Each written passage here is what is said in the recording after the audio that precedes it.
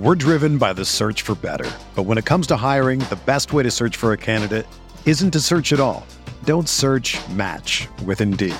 Indeed is your matching and hiring platform with over 350 million global monthly visitors, according to Indeed data, and a matching engine that helps you find quality candidates fast. Ditch the busy work. Use Indeed for scheduling, screening, and messaging so you can connect with candidates faster. Leveraging over 140 million qualifications and preferences every day, Indeed's matching engine is constantly learning from your preferences, so the more you use Indeed, the better it gets. Join more than 3.5 million businesses worldwide that use Indeed to hire great talent fast. And listeners of this show will get a $75 sponsored job credit to get your jobs more visibility at Indeed.com/Blue Wire. Just go to Indeed.com/Blue Wire right now and support our show by saying that you heard about Indeed on this podcast. That's Indeed.com/Blue Wire. Terms and conditions apply. Need to hire? You need Indeed.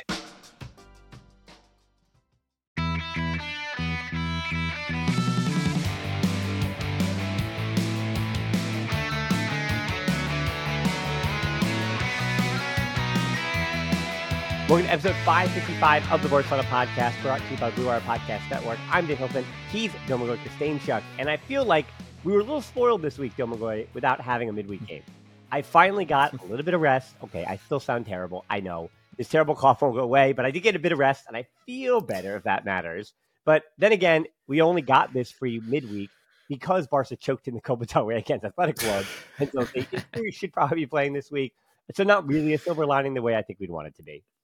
I know. I mean, we'll take it though. I think at this point in the season, when you can get some time off to rest players to just recuperate, have a little think, we'll just take it because yes, I mean the circumstances are not really great. The season is not really going that well, but you know what? We'll just take it as we go and see what happens next. Again, I want to remind everyone: Barcelona finished the game against Alaves with 12 healthy first-team players, and that was just because they just registered Fermin Lopez, and that made it 12. So at the moment, with Ter Stegen likely coming back, Rafinha apparently training as well, Cancelo looks like he could also continue to be back. So it looks like the cavalry might be coming soon. At least, again, Ter Stegen likely will start against Granada. So I do almost immediately, again, this is no disrespect to Iñaki Peña, but I do kind of expect that back line to get a little bit better, especially when dealing with set pieces and especially when dealing with those long ball counters that they're dealing with. I do think that Ter Stegen it's just going to elevate that back line a bit more than Iñaki Peña did. But the other actual real silver lining, though, Domagoy, you and I got a few days to think about was the big picture stuff from the Alaves match, which I think starts and ends with Andres Christensen as the defensive midfielder. Because, I think with young players, we are definitely going to talk about Cubarsí right now, Lamine Yamal, and probably Hector Ford today. I think with young players, we wind up being prisoners of the moment, where it's hard to say, okay, this is what we have in a 16 or 17-year-old. And you almost want to say, because you want to protect them, you project out 2-3 years. But I think for the Christensen move that we're starting to talk about here, it's actually just about the rest of Xavi's time in charge. That's, I think, the only time period that you'd say that this Christensen experiment really does affect. So they want to try to do something in the Champions League. You have to finish top 4 in the Liga. And this experiment with Christensen is about those objectives and those objectives alone and nothing beyond this season. And, from the thought experiments that we have to go through, and especially with the big picture stuff and Barca's finance and all that stuff, it's actually nice to only have to think about what a tactical move means for the next 3 or 4 months. Yeah, I think, you're right, actually. And, all things considered, I quite liked his performance. I enjoyed it. I mean, having now watched it a bit more closely, I mean, I feel like he's done things quite well. Of course, he didn't exactly move any mountains. I mean, but he wasn't really supposed to do that either. And that right there matters as well, because people look at the performance and they're like, oh, he was so low volume. He wasn't really doing much. But that was the whole point of that experiment. When you analyze that performance, it's very important to emphasize that his role was just to keep it simple, right? His role was to recycle play. His role was to be the enabler, to be the shield, if you will. And, nothing more, nothing less. And he did that quite well. And that's okay. I mean, it's the role that Romeu was meant to do. I mean, exactly that role. And that's why I kept saying Romeu, the profile still fits, because he was meant to do the simple things. He was meant to do the little things. And then So unfortunately, he fell off individually, but also the structure kind of didn't favor him that much. And this system, that role fits Christensen as well, I feel like. So that's why he can be used in that role. But I would say that even with this one game cameo, I think that Christensen might have made Romeo redundant already. I feel like if he can keep this up, that is. I mean, he's younger, he's faster, he's a better highland defender as well. He's a better passer, better carrier of the ball. And plus, he has the experience as well. This is what surprised me the most, because when I was doing research for this experiment, I found out that he already has about 1,000 or so minutes as a midfielder throughout his career, which is not a big number for a career role, but it still counts. It's still something. Of course, we have to see more before making any sort of final conclusions and big statements. But this was quite promising to me, and as you said, for the rest of the season, it could be something that Xavi can look to and maybe use as a boost. Right? It wasn't without flaws, to be honest with you. I mean, at this stage, I think he can only be exclusively a double pivot midfielder. Right? I don't think he has it in him at this stage to be someone who can marshal the whole midfield for Barcelona. I don't think that happens right now. Unless Xavi decides to pull in a bigger experiment and play him in a John Stones role, because I think that's what would suit him even more. He struggles in tight spaces, obviously. He struggles when he's pressed from all sides. And that's when he starts making those extra little touches and he fumbles play and he's not quick to react. And I think that matters for a single pivot. But if you put him away from that scenario, if you put him away from the pressure and from the tight spaces, I think he can work quite well. And there are a couple of ways to actually do that. I've done a whole piece actually on exactly that, how to maximize Christensen as a pivot. And the main point would be to just move him away from the tight spaces, have him face the play forward, and then he can do what he does well, which is break lines and be the progressive player that he is. And when you sustain pressure in the final third, for example, you also have him on the outside of the defensive block, of the opposition's defensive block. That way, again, he's not in the thick of it, he's not in the middle of the things, and he can kind of orchestrate or create from outside going in. So I think in that sense, you have a player there who can do something different, because Romeo cannot do that, but Christensen could do it. So it remains to be seen if Xavi gives this experiment more continuity, but I think he should at this stage. Yeah, I think it feels unfair to Romeo, but it's not.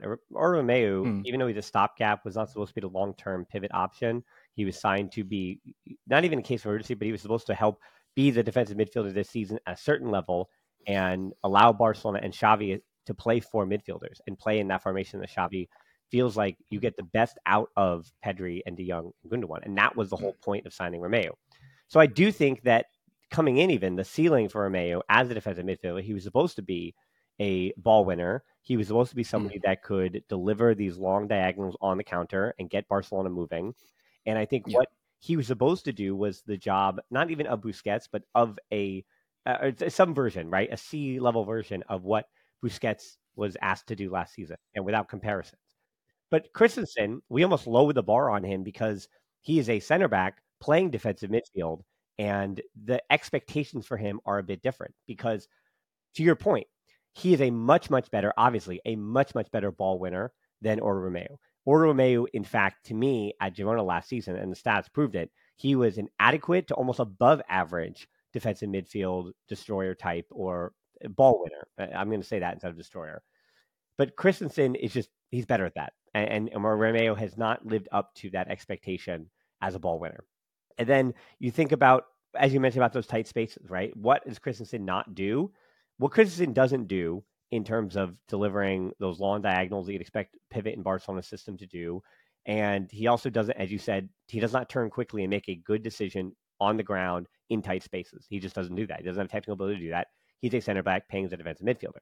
But for the remainder of this season, at least, also to your point, he raises the ceiling in a way that Romeo does not, or any other player you'd play in that position, of the other three midfielders in Xavi's system. It allows Barcelona to fundamentally play the way Xavi wants them to play, with Pedri and Gundogan operating more as high interiors and De Jong having a bit more of a free role and being asked to do less ball winning himself. And that is that is how the setup for Xavi works. And to the point too about, we're going to get to João Felix later, but Lamine Yamal, who we're also going to talk about later, is the only player right now for Barcelona who can take anybody on the wing. That sounds like hyperbole, but it's not. He's the one guy that can win 1v1s, and he's the one guy in Barcelona that can attract a second defender without fail and not lose the ball at a high percentage. Lamine Yamal, numerically, is Barcelona's only winger. And then up top, you have Vitor Roque and Lewandowski and even Mark Yu. You do have three options at your almost center forward position to knock in some goals. And again, Vitor Roque and Mark Yu in limited time have been very promising with their goals per minute. And then we're actually not talking about Lewandowski today. Everybody knows how that's going. So that means on that left wing, based on the system that you're playing with and the options that you have, it is almost a waste to play or attempt to play even Cancelo on the left wing, another left winger. Just play Pedri on the left wing or Gundogan higher up underneath Lewandowski and fading out to that left, and have De Jong also on the left of that double pivot and defending like hell. And you kind of keep your shape, because Barcelona in transition have been an abomination. I said I think it's going to get better with Ter Stegen. So I actually tend to be really optimistic about how this Christensen move does not move Barcelona closer to the Champions League title. It does not raise their ceiling, but I do feel like because of the way he enhances De Jong's responsibilities and he negates what Pedri and Gundogan have to do in trying to ball win themselves, and they're allowed to just be who they are. I mean, Gundogan probably played his best game of the season against Alaves numerically because he didn't have to worry about doing what is unnatural to him. And I do think that Christensen, again, instead of raising Barcelona's ceiling, at least for this season, with the goals that Barcelona and Xavi has, he raised the floor to a really adequate amount where I say, yeah, I don't think this should be just a one-off thing against Alaves. I think Xavi should commit to this. And I know it's 3 weeks, 21st? So that's 2 weeks away for Napoli. But yeah, for the next 2 weeks, every day in training. Again, there's now no midweek games, and you've got Granada, which is a great side looking at the league table to experiment against. So take that time against Granada, take your time against Celta de Vigo, and iron out these issues or whatever issues there are, and try to get, again, the floor of this as high as you possibly can to basically survive La Liga and try to survive this tie against Napoli and get some positive results. And so that's why I think I'm not optimistic. I think I'm saying I feel like I've got good vibes of what Christensen presents as a defensive midfielder, at least for the next few months, because of how he enhances everyone else more than I'm really excited about Christensen as Barcelona's defensive midfielder of the future. I don't think it's sustainable in the long term. I don't think he's a long-term option, but I think he allows Xavi to get the best out of De Jong, Gundogan, and Pedri based on the personnel he has right now. We're driven by the search for better. But when it comes to hiring, the best way to search for a candidate isn't to search at all. Don't search, match with Indeed. Indeed is your matching and hiring platform with over 350 million global monthly visitors, according to Indeed data, and a matching engine that helps you find quality candidates fast. Ditch the busy work. Use Indeed for scheduling, screening, and messaging so you can connect with candidates faster. Leveraging over 140 million qualifications and preferences every day, Indeed's matching engine is constantly learning from your preferences, so the more you use Indeed, the better it gets. Join more than 3.5 million businesses worldwide that use Indeed to hire great talent fast. And listeners of this show will get a $75 sponsored job credit to get your jobs more visibility at Indeed.com/Blue Wire. Just go to Indeed.com/Blue Wire right now and support our show by saying that you heard about Indeed on this podcast. That's Indeed.com/Blue Wire. Terms and conditions apply. Need to hire? You need Indeed. When you think of great duos, who do you think of? Jordan and Pippen, or LeBron and Dwayne Wade? I mean, I talk about basketball a lot here on this podcast, but for the Barcelona version, there's Piqué and Puyol, or Piqué and Mascherano, or the easy example of Xavi and Iniesta. And as you can hear from my voice, the perfect teammates aren't just professional athletes. It's cold season. I guess the flu and cold medicine, perfect teammates as well. But in this case, when it comes to growing your business, that's you and Shopify. Shopify is a global commerce platform that helps you sell at every stage of your business. Shopify helps you turn browsers into buyers with the internet's best converting checkout, up to 36% better compared to other leading commerce platforms. To be honest, I've been doing this show long enough, and as I mentioned, it's cold and flu season. You hear it in my voice, especially during the holiday season. So whenever it comes to this business, anything that I can set up and kind of have working in the background that I know and can trust is just plugging along without my attention. Those are the things that I really value at this point. So when my brain is foggy and all I can do is manage to turn on the microphone, talk to the guest, or just talk to myself and get out a piece of content, everything else, having that all automated or working in the background, that's been important to keeping me sane. And that's the thing about something like Shopify. What I do love about Shopify is how no matter how big you want to grow, Shopify gives you everything you need to take control and take your business to the next level. So no matter how big or small, how good of a month or how bad of a month, things are just the same working in the background. Shopify powers 10% of all e-commerce in the US, and Shopify is the global force behind Allbirds, Rothy's, and Brooklinen, and millions of other entrepreneurs on every size across 175 countries. Plus, Shopify's extensive help resources are there to support your success every step of the way, because businesses that grow with Shopify. Sign up for a $1 per month trial period at shopify.com/tbpod, all lowercase. Go to shopify.com/tbpod now to grow your business no matter what stage you're in. Shopify.com/tbpod. Yes, I would agree with that. I don't think he's a long-term option either. I mean, for the rest of the season, absolutely, yes, he can do that, but that's mostly because Barca don't have anyone else to do it anyway. I mean, it's either Christensen or Romeo, right? Or you do something with Pedri and De Jong or Gundogan and De Jong, but that's also not optimal because, there's a... He just turned 32 yeah. and he's out injured, so, Well, yeah, I know. So there you go. Yeah, I think Christensen just kind of forces himself into that lineup, and that's a good thing because Barca lack athletes, right? They have a leaky structure. Everyone knows this. We're not really compact. We don't really defend as a unit anymore, or have never done that under Xavi. Even I would go as far as to say that. But Christensen, as an athlete, just as a pure defender, he kind of mask some of those flaws, right? He can kind of patch up those flaws because we saw against Alaves, there were situations where he was left on an island and he could make up that ground. Sometimes not, because the holes were just too big even for him to cover. But sometimes he would make it through his, just through his physicality alone. And I think Romeo, he would not be able to do even not even close to what Christensen can do that. Well, so honestly, actually, looking back in my Alaves notes, I not only agree with that point, but I want to extrapolate that what if even farther in that his mistakes, Christensen's mistakes, and that pace of play for him, there were mistakes in the first 10 minutes.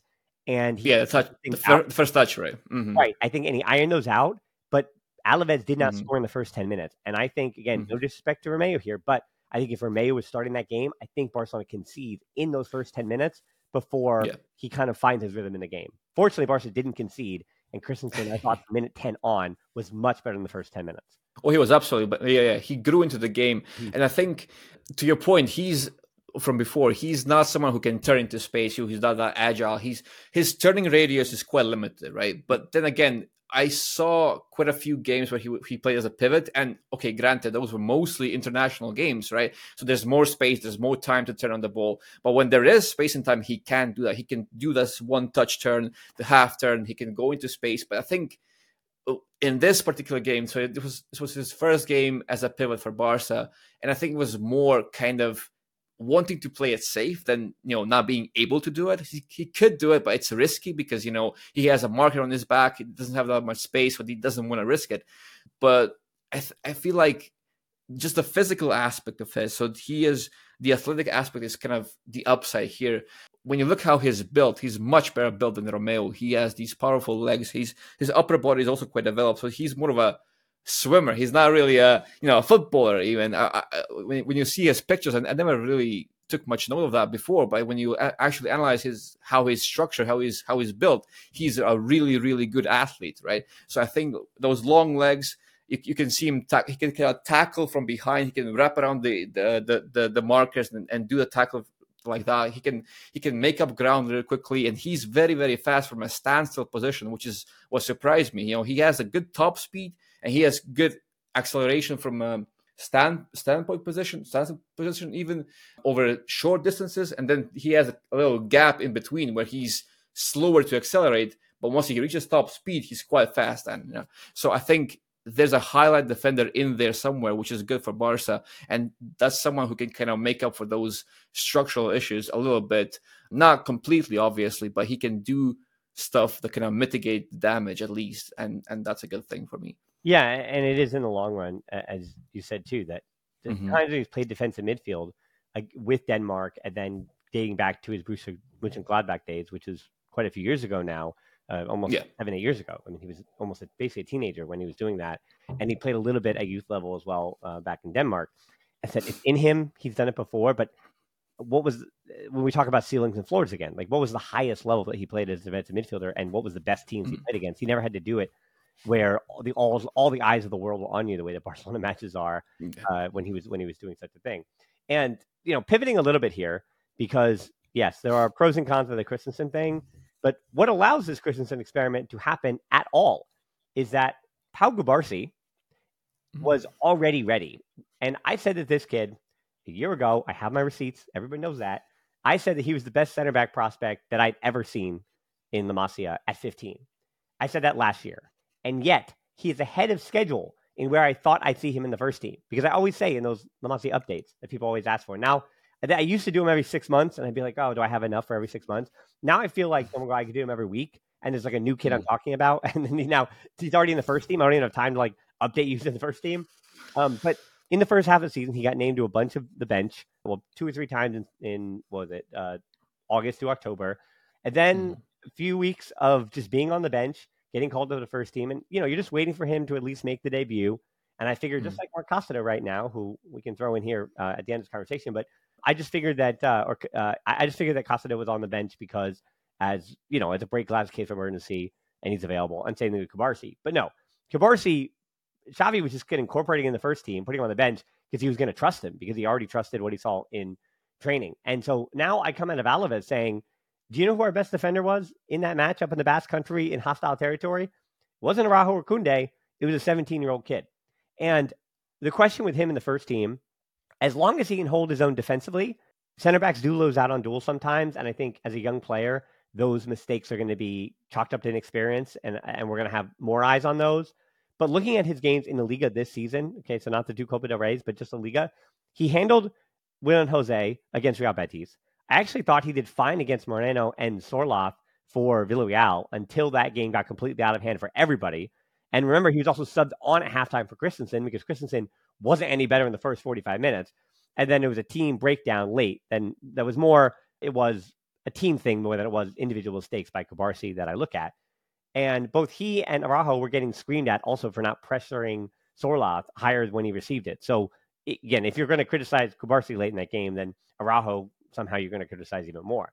Then Osasuna, he definitely handled Budimir and those late runs by Oroz, the attacking midfielder. And Osasuna just play a little bit of a different system than a lot of teams in the Liga, but that didn't seem to trouble Cubarsí. And then against Alaves, I thought he did a fine job against Samu because, a reminder, Samu's goal was against Araujo on that cross that Young allowed. Cubarsí had nothing to do with the one goal that Alaves scored. Here's his Liga stats this season.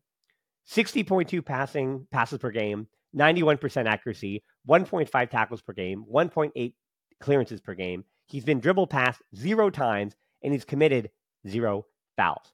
Beyond the stats, too, and now just talking about the attacking part, because, again, a lot of that's even the defensive stuff, where all he has to be is average, because the upside he already provides with the ball at his feet, it's so useful to Xavi, especially a team that needs to be press resistant, the way that this Barca team is not and needs to be if you're going to have that much possession.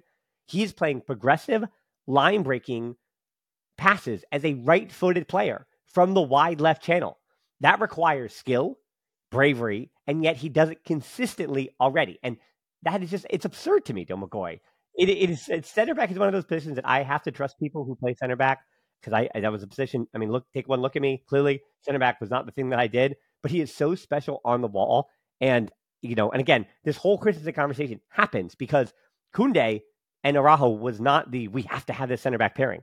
Koundé is still playing right back, and that's forcing Hector Ford over to the left side and Cancelo wherever he needs to be. But Koundé is still playing right back, and you have Araujo obviously in the middle there, having his worst season in a Barcelona uniform consistently, and Cubarsí allows all of that to work because of just how ready he has been. There is almost an argument to be made. Maybe I've revved myself up so you can just kind of bring me back home here.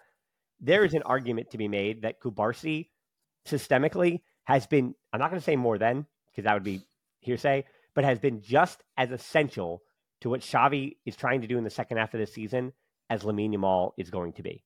That Cubarsí and Lamine Yamal, for the way that Xavi wants to play, are just as important as one another. that is just how important I think Cubarsí has been.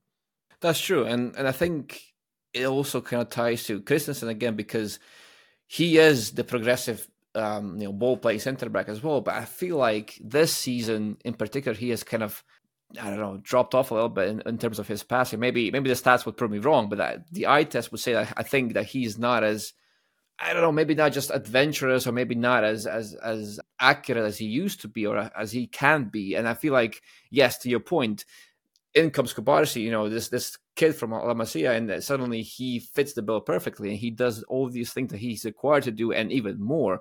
And of course, he can be an extremely valuable talent if developed properly, which I think he's heading that way as of right now.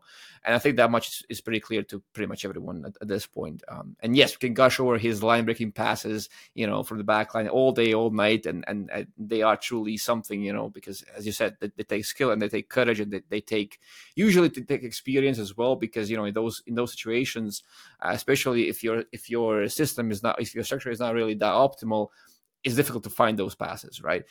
But nowadays we can expect this from and take this from granted, even when it comes to La Masia talents. So I feel like the athletic side of his profile, so the defensive side, is kind of the even more exciting thing, to be honest with you. I mean, sure, he has shown his age here and there, and that's fair, but mostly he's done extremely well when called upon, and that's big for such a young player. I think he's 5'11" or something like that. I'm not sure. 5'11", I would say, which is a decent height, but at the same time, he gives this impression that he's even much bigger and much more powerful, because he imposes himself correctly on the match, right? He is relatively short for a center back, I would say, if I can say that. I think so, but the genes don't really favor him that much, but he makes it work nonetheless. That's the exciting thing for me. It's a combination of talent and hard work, which is very impressive. So there's a natural gift in all of that, in that conversation, but there's also that good old-fashioned grit as well.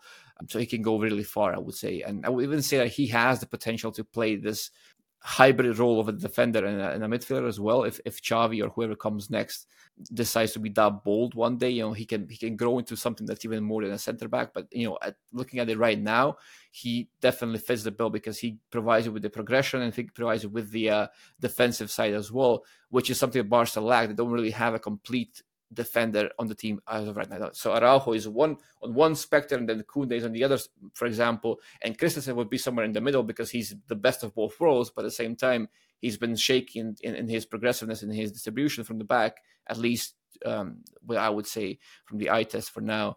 And Cubarsí is kind of, he's the best of both worlds, and he can develop even further. I think that's a player to keep. That's a player who can be very, very valuable in the future. Well, yeah, I mean, that combination, that setup, I saw yesterday there was this the story going around that Araujo and Pau Cubarsí are Barcelona's center back pairing in the future. And obviously, you read that, I'm just like, well, that's a story. Like, no duh. Like, obviously. But there's obviously merit to that combination, too, because that's what works. And even for Barcelona going back, Cubarsí, to your point, he's a little bit like this much taller than Puyol, and he's like this much taller than Mascherano, who played next to Piqué, and there were times when Yaya Toure would play next to Puyol as well. And so there is precedent between that defender that is smaller, but very much like Mascherano and Puyol, to your point, his positioning, because I think right now the inexperience you see, he'll get caught on the wrong side. And this happened with Samu twice. He got caught on the wrong side, but he's so intelligent with his body positioning already. He does know how to get himself out of trouble without fouling, which is something that is way beyond inexperience for his years. And you go back to it, and that was something that Mascherano and Puyol did so well, that even if, and Mascherano more than Puyol even, Puyol was just so sturdy and strong that very rarely did he get caught goal side. But Mascherano would get caught goal side sometimes, and then he would have to then orient his body to then get, not commit the foul and get some part of the ball to poke that thing loose. And we see a similar thing with Cubarsí, that even if he gets out-muscled with the upper half, or he, can't use his, to your point, like his height, and he gets on the wrong side, I think that'll get better and improve over time defensively with reps, of course. But I also think the instincts to not foul already are really high. And that, again, to me, is why he's such a high-level prospect, even though he's the same height or just a little taller than Eric Garcia and Puyol and Mascherano. And that really is like I can't believe I said Eric Garcia and Puyol in the same sentence, talking defending. But here we are. That's what we're doing here. But and then the last note on Cubarsí is that, this week I'm thinking that his agent did let it leak that his release clause is 10 million, because even though he just signed his pro contract at 16 years old, a year ago, the renewal is now starting at a higher number already for that new senior contract, I believe when he turns 18, because of his performance of the first team. And again, as negative as that is, and as scary as that is, because Barcelona fans have seen La Masia talents head for greener pastures when they ask for more money. But with his talent, the silver lining is that if he wants to be at Barcelona, as we just saw with Gavi's contract renewal, renewing a La Masia kid who popped off and is usually still cheaper than bringing somebody else in. It's usually the case that Barcelona is going to save money over the next, 6-7 years by renewing Cubarsí, even at a higher number at 18, than they would by bringing in another 23 or 24-year-old stopgap on the wage bill. Because even Gavi, I know they're trying to renew his contract, but I believe the new upgrade is like 6.5 mil per season. When if they brought in a talent like Gavi, that player makes 10 to 12 to 13, and Gavi, because of his age and because he's been with Barcelona, he renewed at a number that fits the wage structure. And if Cubarsí wants to stay, that's the number he stays at. And because goal scorers, you always have to pay for goals. Center backs, Barcelona can kind of set what would you call that? They kind of set it, even though it's a higher number, they still kind of can set the precedent because, the agent isn't arguing about goals. So unless the agent asks for something utterly outrageous, like with, Smariba, and we've seen other talents before, then yeah, Cubarsí might be gone, but I don't think he's going anywhere. So I'm not too worried about that. Now, maybe we'll just spend 1 second here on Marc Costado. I have been warning people now for about a year and a half that I just didn't see him as a first team regular. And I know people are kind of waiting for him to get the opportunity. But as I've said a bunch of times, I think he is stuck somewhere between a pivot and interior, somewhere in first division level. And honestly, he reminds me of Manchu, the player who moved to Real Valladolid. I think that is about the player which is not a bad thing. I mean, he's a first team regular at Real Valladolid. He's a starter, and I think he's a first division player. And I think that's about where Marc Costado is. Maybe he's a little bit better than Manchu. So instead of Real Valladolid, maybe for Costado, we can be talking about a top half team, whoever that may be. I don't want to say Sevilla because they're not a top half team. Whoever it is, like Real Betis or whatever. I think that might be more his level. And I do think with the way that Xavi has shown you his trust in young talent, and I also have been saying the players that he keeps calling up to training are the ones that I agree that are probably the ones with the highest ceilings when I watch them at youth level. And Xavi's kind of agreeing with me on that. And so I think the fact that I seem to be agreeing with Xavi now for the last 2 years, I think that kind of does almost, give me some vindication that I think Costado is who I think he is, which again is not a bad thing. I think it's a first team professional who can help Barcelona on the margins, but Barcelona already has a captain, Sergio Roberto, to help them on the margins. And so if Costado stuck around for next season, maybe he gets the minutes that Sergio Roberto had this year if Barcelona don't bring in Alex Garcia or somebody else. Because I think that is where Costado might get a few minutes here or there. But again, that's Roberto right now, and he's, 12 years older and, kind of been there, done that.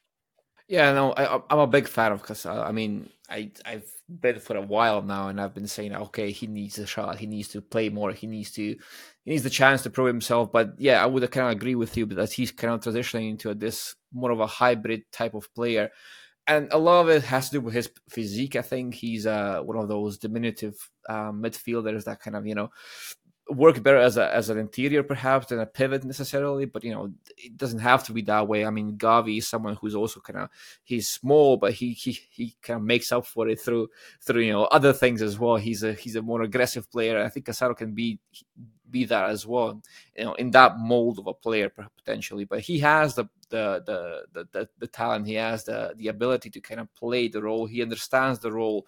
I just think it's the physique that kind of pulls him down at the moment, especially compared to someone like Nico, for example.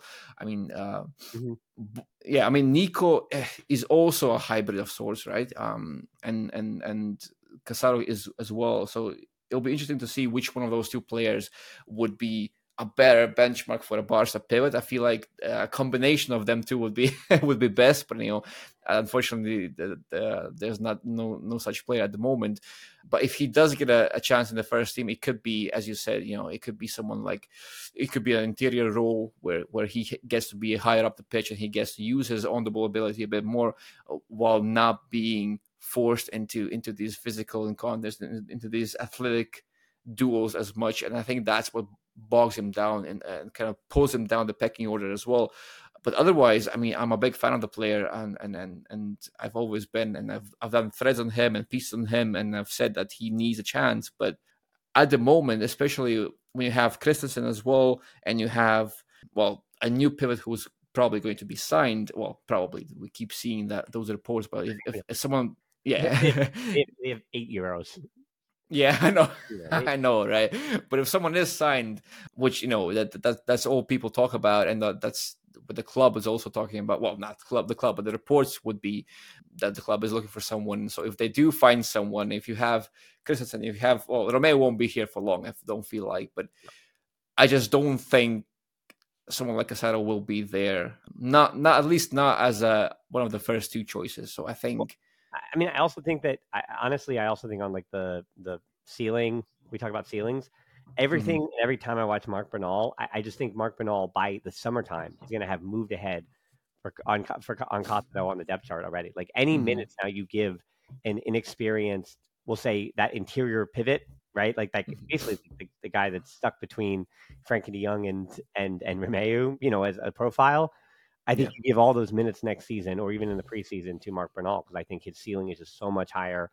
Physically, he's already has the body already.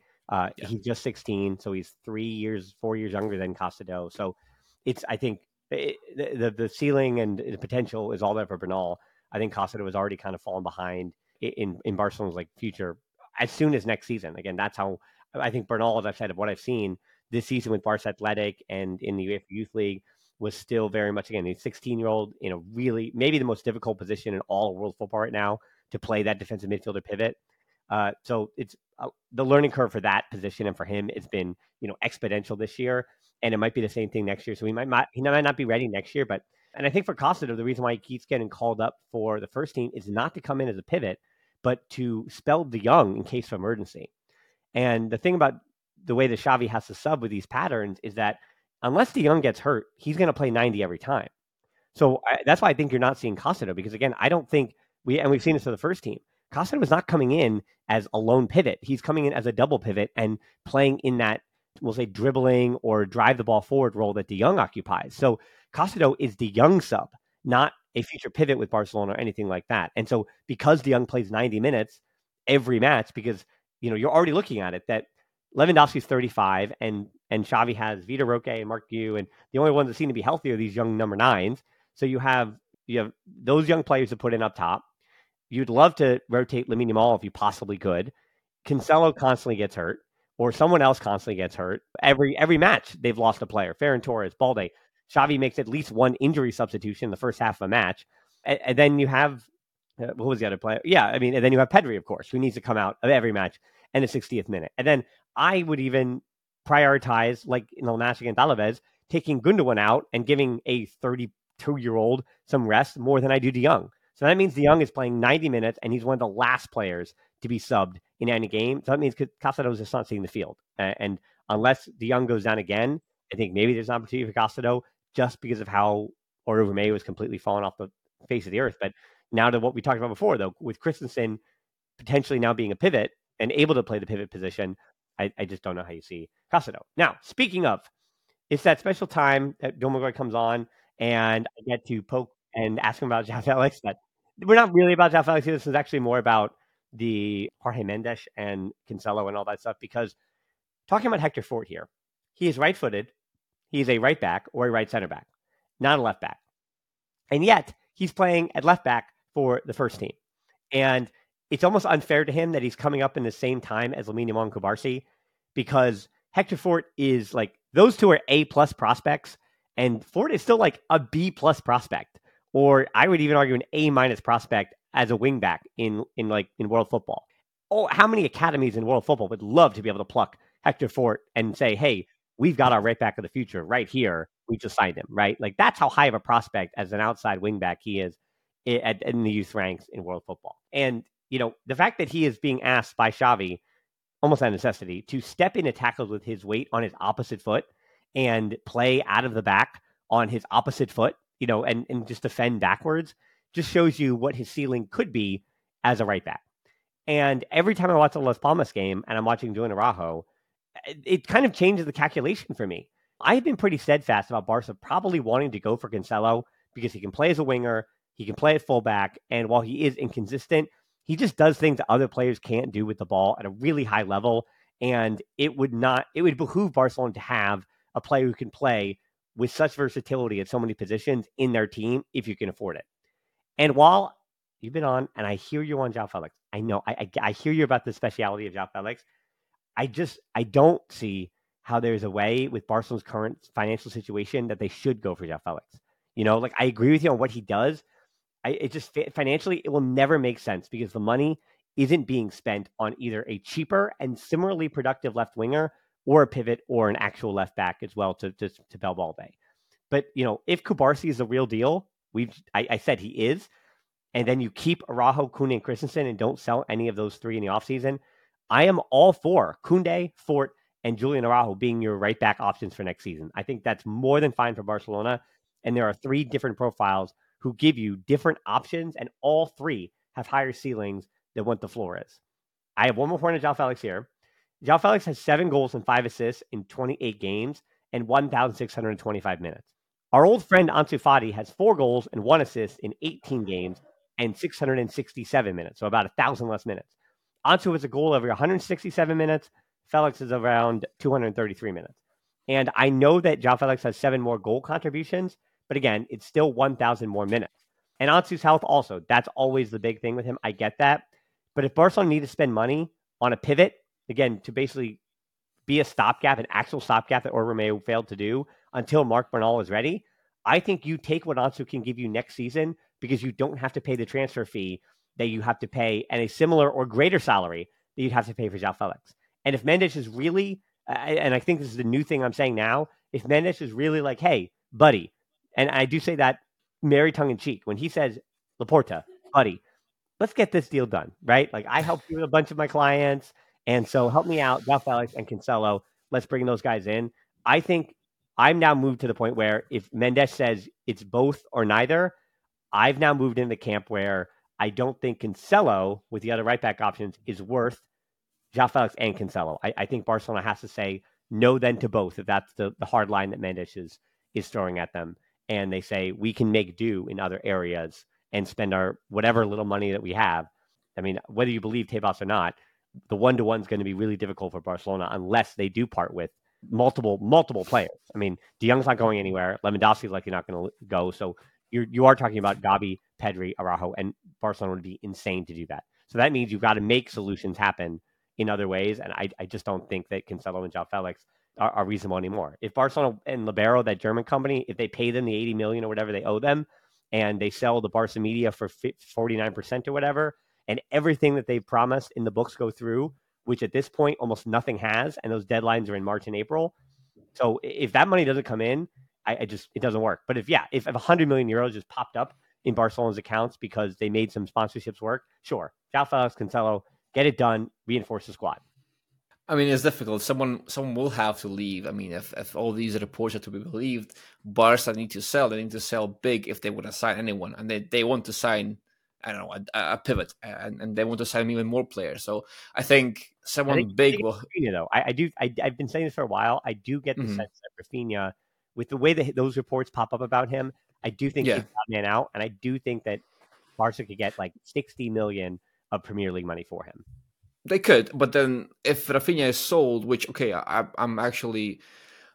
wouldn't sell him, but at the same time, he is one of those sellable assets that you have. He is marketable. He has suitors. He has the value as well, so you can sell him quite well, especially considering Barca need money. But then again, if you do sell him, you just left with Lamine Yamal, and you need someone else to come in, right? You need someone either from the academy, but that's also not optimal to have 2 kids on the flank. Or you need to bring someone else in for, cheaper to save some of that money from Rafinha's sale. So that means that's another position that you have to strengthen if you sell Rafinha, because you can't just sell him and do nothing for that right wing, right? So I think that's kind of the issue there. And then De Jong, I don't know. De Jong could be that player to be sold, but then again, I don't know. I don't think that's happened. I mean, it's not. The more, yeah, there's no way he's going to say, "Oh yeah, of course, 37.5 million euros. I don't want that. It's fine. I don't want to stay at Barcelona where I just had a baby, by the way, and I just had a baby. I'm going to raise my family in Barcelona. Like, it's crazy to think that. Yeah. The only thing the club could say is, "Hey, De Jong, if you love the club, we're going to pay you all your money, but let's do it over the next 35 years and extend your contract that way," because that's the only way that De Jong financially, I think, helps Barcelona. The other name that obviously I've said here on the show, other than Rafinha, is Koundé. He's the other one I think is marketable, and you could get a hefty price for him to send him to likely the Premier League. But he would be there. Again, I'm not pushing. To your point, I would keep in Rafinha if given the option. And I think that's the other thing too. If it is, I don't know how the money works, but if you're asking, I'll make you answer this instead of me. João Felix and Cancelo or Rafinha and Koundé. Which of those two options are you keeping and taking? When you need mealtime inspiration, it's worth shopping Kroger, where you'll find over 30,000 mouth-watering choices that excite your inner foodie. And no matter what tasty choice you make, you'll enjoy our everyday low prices, plus extra ways to save, like digital coupons worth over $600 each week. You can also save up to $1 off per gallon at the pump with fuel points. More savings and more inspiring flavors make shopping Kroger worth it every time. Kroger, fresh for everyone. Fuel restrictions apply. Support for this podcast and the following message come from Corient. Corient provides wealth management services centered around you. They focus on exceeding your expectations and simplifying your life. Corient has been helping high achievers just like you enjoy their lives more fully, preserve their wealth, and provide for the people, causes, and communities they care about. As one of the largest integrated fee-only registered investment advisors in the U.S., Corient has deeply experienced teams in 23 strategic locations. Corient has extensive knowledge spanning the full spectrum of planning, investing, lending, and money management disciplines. Leverage Corient's exclusive network of experts to craft custom solutions designed to help you reach your financial goals, no matter how complex they may be. Real wealth requires real solutions. For more information, connect with a wealth advisor today at Corient.com. That's Corient.com. Corient.com. I think last time it was Koundé versus Cancelo and Felix. That was the question last time, I think, if I remember correctly on the show.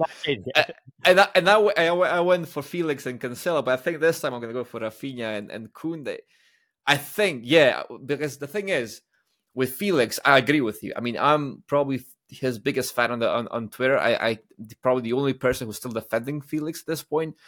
The thing is, I don't think you're wrong to do that though. Like I want to lift you up and say, like, you're very brave to do that on social media, yes, but I think to that point, I think I've always agreed with you that João Felix is special, and those moments, and he may be inconsistent, but you'd think that if Barcelona as a unit were more consistent, then you'd get more consistency from him too. I think as inconsistent as Barca is, the variance of this team, and then you have players that themselves are inconsistent. It's just the ebbs and flows and the pendulum swings back and forth so greatly. And if there was an environment that supported him to be more consistent, I think I agree with you. He's a really special player. Just, again, where I'm out on him is it's the number. That's what I'm seeing. I see him as a number, unfortunately, because he's a transfer who he makes wage, and Atletico Madrid is paying it. So I just want to say I do support you in your João Felix stuff. It's just a matter of, No, I mean, I get that. And the thing is, so we keep saying with João Felix that it's the environment, and I know that people are like fed up with that because, it cannot be in the environment like 3 or 4 times in a row, right? It has to be the player because, that's the only common denominator here. It's always the player, right? In every single club, it was the environment. That's what Felix's defenders you always say. But I feel like that's kind of true because he's not really played in I wouldn't say healthy environment, in an environment that kind of suits him the best, that brings the best out of him. He's not had that in his career probably. And that's since Benfica. Exactly. I mean, Chelsea, Atletico Madrid, that's not really the kind of system, the kind of structure, the kind of team to get the best out of him anyway. So I think it's a fair thing to say. And this Barcelona team as well, I mean, it's nowhere near a team that would take a player like Felix and make him the world's best. I mean, he's not touching his peaks at this Barca. I keep saying that. So that's why if the money is too big to buy him, I wouldn't buy him. I mean, I feel like he's special. I feel like he's good. But if Barca keep playing like they're playing right now, I mean, that might change with a new coach, but you never know who's going to come. You never know what kind of a game model he's going to have. But under Xavi and this Barca, Felix is not becoming the player that we need him to be. So if the cost is too high, no, I wouldn't go for him. If it's another loan, for example, okay, that can work. If it's a low, very, very low transfer, I guess, but that's not happening either. I mean, at this stage, I wouldn't keep him. I wouldn't. Cancelo, I mean, he's also pretty valuable in what he does. He's very versatile. He does things, as you said, that no one else does. But at the same time, I was the one who kept pushing for someone like Fresneda over Cancelo because I felt like that was the type of player that we needed more than Cancelo at the same time. And I don't know. So in this particular moment, I would take Rafinha and Koundé probably, because Rafinha, he is not flashy. He's not really a difference maker all times. He is very one-dimensional, and that all is fair, but he gives you value. He gives you threat constantly. When you look at the numbers, Rafinha tops our metrics, even though he's, one-dimensional. He's not really as smart, as intelligent as Lamine Yamal, for example, but he gets the job done as well. And he gets you to the final third. He gets you the threat, the numbers as well. So I feel like there is value in someone like Rafinha, more so than someone like Felix, because Rafinha, for as much as he is one-dimensional, he can kind of do his thing regardless, and Felix, maybe he needs a bit more, adjusting to, maybe more catering, more of a fine-tunement, if you will, and that's the problem with him. Well, I think to that point, we don't really have time to really deep dive Lamine Yamal. I'll have to bring you on in the next few weeks to do that, but I think the Rafinha thing too. I mean, if I'm already losing João Felix on the left wing, the idea of having Rafinha, even if he's now just your sub, and you say that Rafinha, we have to figure out how to get you some left wing reps, because Lamine Yamal is going to be our right winger for the future. I think even as soon as next season. I mean, he is right now. He is this season, and I've said I wish that he could just put him away. I'd love if Xavi could have him play less than 2,200 minutes, but he's already up to 1,650, and it's too much. But hopefully Rafinha can come back and spell him quite a bit and kind of take that starting job back, not even out of merit, just out of necessity, to keep Lamine Yamal protected for the next 10 years, 12 years. Oh my gosh, he's so young. 15 years. So, because you want to keep Lamine Yamal protected. So I would rather keep Rafinha to be, the person to help rotate Lamine Yamal than I would. Again, what I've seen from Julian Araujo at Las Palmas, he gets paid like 1/8 the amount. Like, again, you already paid the transfer fee for him, so he makes like 1/8 what Cancelo does. And I think they're different profiles, of course, but he doesn't give you 1/8 of what Cancelo does. You know what I mean? For what you're paying for, I think he gives you 70% of what you get from Cancelo. I think he does do about 70% of that job. And so again, with Hector Fort, I again am surprised at how quickly he's being integrated in the first team too. He's ahead of schedule. So the fact that you have Hector Fort ahead of schedule and Julian Araujo, who is also exceeded expectations at Las Palmas of every time I watch him, then you say, all right, let's go let's go ahead with the positive things that we have for, as I said, 1/8 of 1/5 of the total price, Fort and Julian Araujo for Cancelo. All right, last quick three things here. Vitor Roque, red card appeal did not work. The competition committee upheld Vitor Roque's red card, and he was suspended for Sunday's match against Granada. Barcelona is trying to, again, appeal it to the higher court, but that stuff takes either 10 days, and usually that's why those never happen. It's always thrown out because it winds up not, he has to serve a suspension before the appeal would actually be approved, and you can't retroactively put him back in a match against Granada. I said at the time, and I'll repeat it again, I have also been researching a bit of history, so plugging some of the stuff for midweek next week. And there are times in Barcelona's history that corruption and that kind of stuff, there was merit to it, and it was real, and it was truthful. And I've said this rant before, and I'll say it again. I mean, these illegal referees are incompetent to the point where I almost have to say, if you yell the word conspiracy at me, I don't know, maybe, but I don't believe it. But also, like, at this point, they're so incompetent. It's like, how is this possible? I do think that this Vitor Roque red card or the second yellow, as is the second, even if they say it is the second yellow and he gets the red, not almost immediately within 24 hours appealing this red card and saying those images are not enough to appeal the red card. This is, to me, the worst decision that's been made. I mean, this is the most unjust thing in the Barcelona, complaints or whatever this season. And I think Barcelona fans on social media, it's different than real life. And actually, I think Barcelona fans in general the same way. They have just become the boy who cries wolf so much. I know I don't know how to say the word wolf. But they're the boy who cried wolf so much to the point where this is the one. I wish Kool-Aid had just shut up about the conspiracy and about fighting back against Negrera and VAR and Tebas and corrupt whatever. I just wish that instead of all those other times when the referees were just bad, like they are around for all the Liga teams, and all the Liga teams have an argument. For all those times, I just was cool to just kind of cooled it a little bit, because now this Vitor Roque thing is just so bad that I wish this was the moment that Barcelona came and said hey, this is so insane. How is it was just a bad call. It's a bad call. The fact that they didn't repeal it is awful. It's just, and I wish Barcelona fans had saved their energy for this moment, because now I'm already exhausted. And I feel like Barcelona fans are starting from this argument. Again, it's all the social media, but they're coming from a point now that they've been complaining for so long. They're like, well, you complained about the other stuff and there was nothing to that. So now you're still complaining. And that's what it feels like now. And I don't know, frustrating to me. I mean, it is, absolutely is. And historically, I don't think our appeals have ever really been that effective. I mean, maybe I'm wrong, but it just feels like whenever we do appeal, it never really works anyway. So, but no, this whole refereeing discussion, I'm trying not to get sucked into it on social media, because I feel like that's all people talk about these days. It's always, oh no, Barca have been robbed. It's a conspiracy. Real Madrid, will win the league because someone has already decided they will.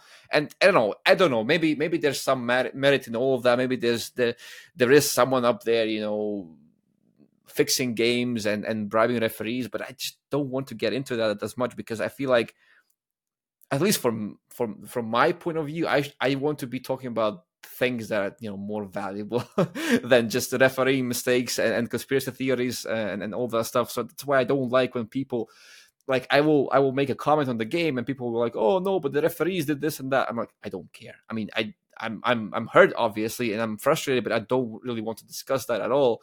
And I'm trying to get away from all of that. But yes, to your point, it did seem like a bad call. It did seem like a bad decision for the referees. But there's just nothing that we can do at this point. And I think you're right. We cry so much over those things that at this point, no one will take us serious anymore, even if the case is serious, and if we do have a real reason to be complaining. I mean, at this point, everyone's like, okay, that's Barca fans. They always do that. So I feel like there is some truth in that, what you say, and I do agree.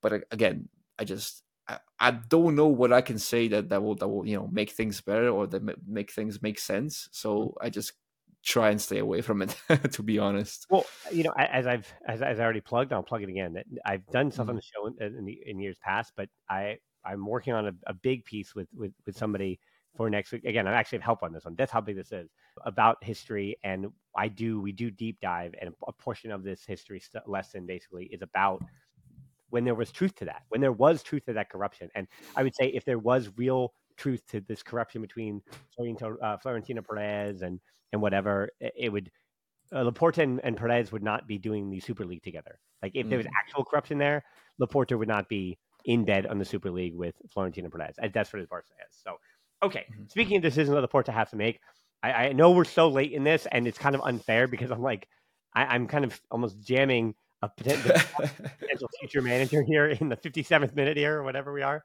So Hansi Flick, there have been rumors this week about that he might be the guy, and I think there's a ton of fire behind this smoke. And the reason why we're only talking about Hansi Flick here for a moment, because he is available, and that is the first and last reason why I think that there's a lot of So the club, they would also want to bring him or a manager in as early as possible come the end of the season, and someone who's currently not tied to a club, and someone who you don't have to pay their release from their club. That is Barca's guy at the moment, as long as he takes also a minor pay cut to come and wants to have a job. And it would be helpful if you had a guy who's kind of been around before, and, well, especially a German manager who's been in Germany, who didn't necessarily have the kind of Premier League manager wages that some other managers would want to match their La Liga salary. So Hansi Flick, just in all of those ways that have nothing to do with his tactics, have nothing to do with his time at Bayern Munich or the German national team or any of that stuff. That's why he makes the most sense to me. And I think 9 times out of 10, that's usually how it works with managers. Mm-hmm. I would agree. I think that looking realistically, which of the elite coaches would be willing to, abandon ship and come to Barca right now? I think the only choices that we have are managers that are kind of not in the elite tier, but they're kind of down there. And if they called up by Barca, they go and they kind of gain on reputation, gain something from that appointment other than money and whatever it is. Because who would be that crazy to go to Barca now anyway? Because at this stage you don't have the money to really build something. You don't really have the squad is quite good, but it's mostly youngsters, and you need someone who can. I feel like the next appointment should be someone who can really, really work with those young players, someone who can take a good group of people and make them into a great group of people, right? That's the thing.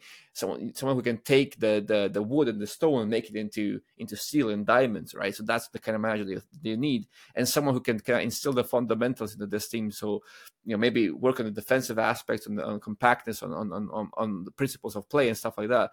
So I feel like the next couple of years, our expectations should still be kind of on the lower side because of all of that, because we'll need a couple of years to just get the basics right and develop these players. But we do have a young core that's excellent, that's quite good, that can be world class in a couple of years. And I feel like if we get the appointment right, so chase the profile, not the name. That's what I keep saying, and that's for players but also for coaches, because if you need the right man for the job. Unfortunately, the perfect man doesn't exist at the moment because there's none available. And even if there was, would Barca be able to get them? And that's the question, because we don't have the money to offer them anyway. So at this moment, you have to chase someone who fits the profile, even though the name might not be, up there in the elite ranks. So I feel like Hansi Flick he is not in that elite echelon at the moment. So he's realistic in that sense. Now, tactically, I'm not sure. I don't want to talk too much because I'm yet to look into it more deeply, and I will do so for next week. I think we have some things planned on him, but I've seen people complain and say that he's not really the guy when it comes to tactics. So but I won't really comment that much as of right now because I need to look into it a bit more.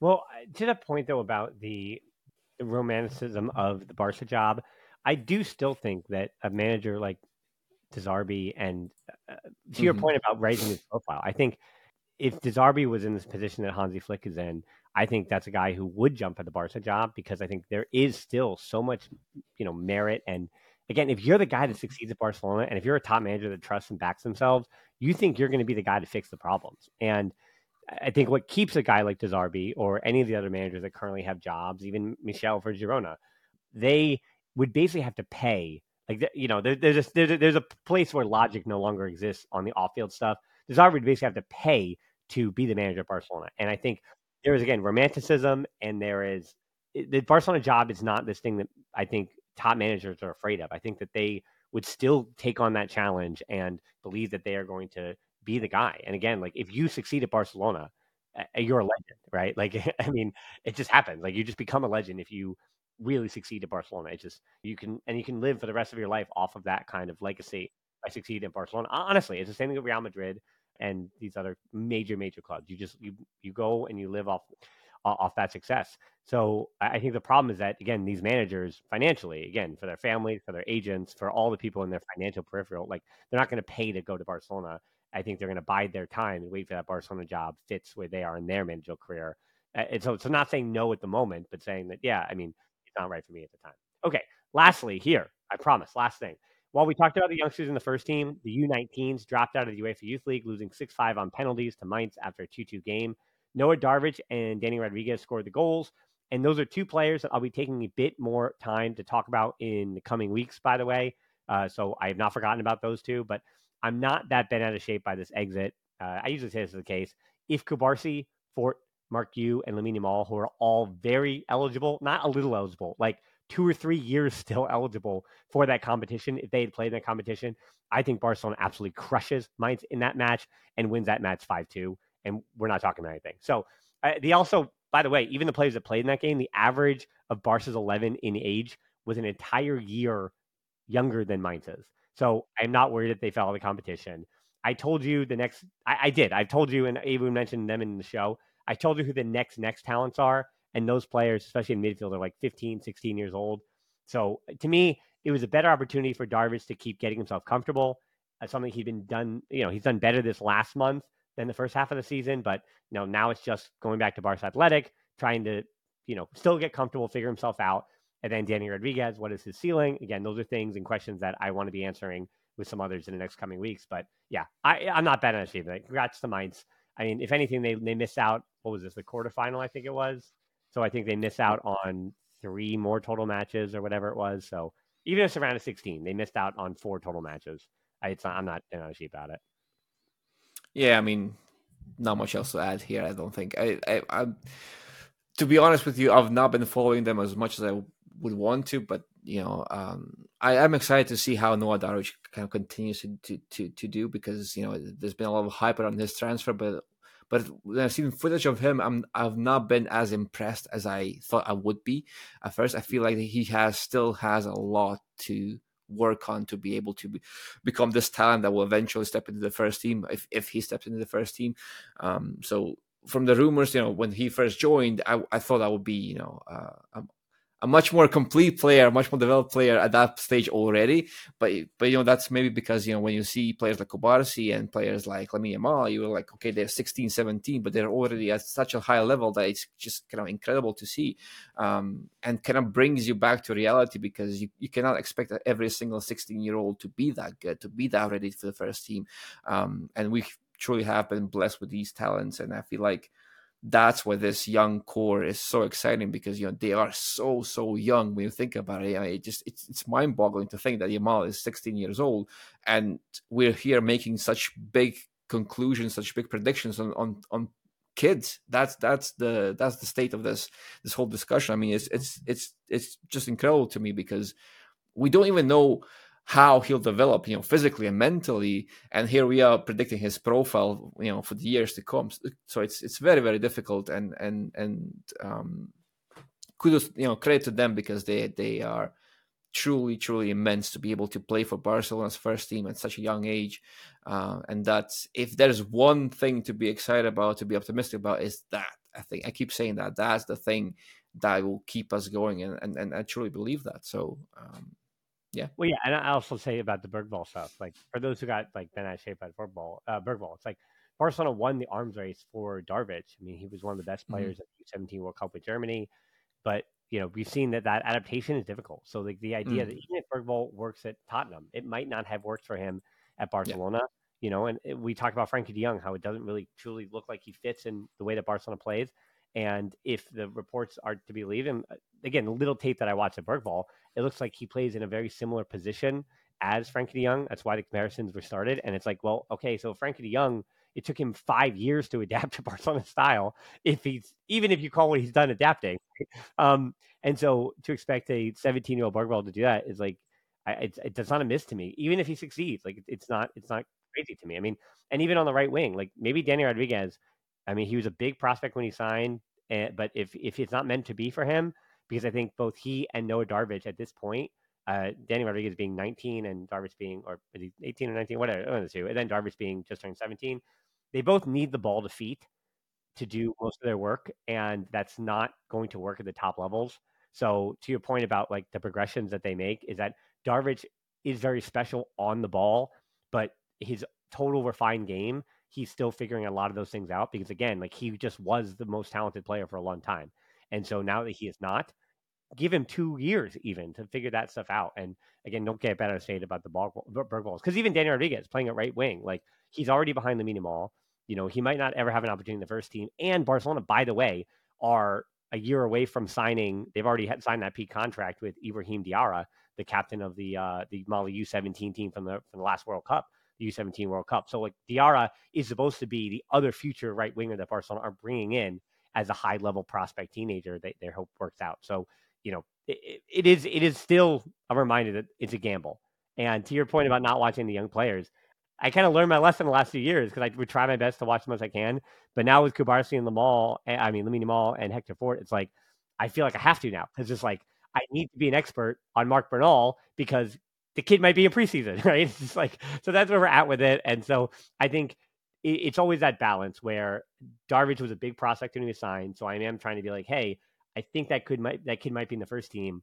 But now seeing him struggle, you adapt your expectations and say, well, okay, maybe he might not make it in the first team. And that's okay. And that's okay. And then they get knocked out of the U19s, UEFA League. I don't care. All right. So anyone's still here. We've been broken. Barcelona has broken us down with the topics that we talked about, but I'm glad we got the positives and negatives. And as always, Domagoj, you were terrific. And I will have in the description down below your piece about Christensen. So we didn't really throw too many stats there. I don't have the imagery, just him and I talking. I hope you enjoyed our faces. If you're watching on YouTube, but I will have his article down in the show notes below. And I said, keep a lookout for the stuff that, again, this midweek does allow me to kind of do some other things, that I usually even do in the off season. So check all that stuff out on Twitter, Instagram, Patreon, all that good stuff. So Domagoj, thank you so much for coming on the show again. Thank you so much for having me. It's been a while actually, and I do enjoy our chats. So yeah, glad to be here as ever. Yeah, and I appreciate everyone listening. This is the longest time, not the longest show ever. This is the longest show. But yeah, midweek stuff, we had a lot to do. So glad we got to it. Thanks so much for listening to the show. Until next time, we'll talk to you soon.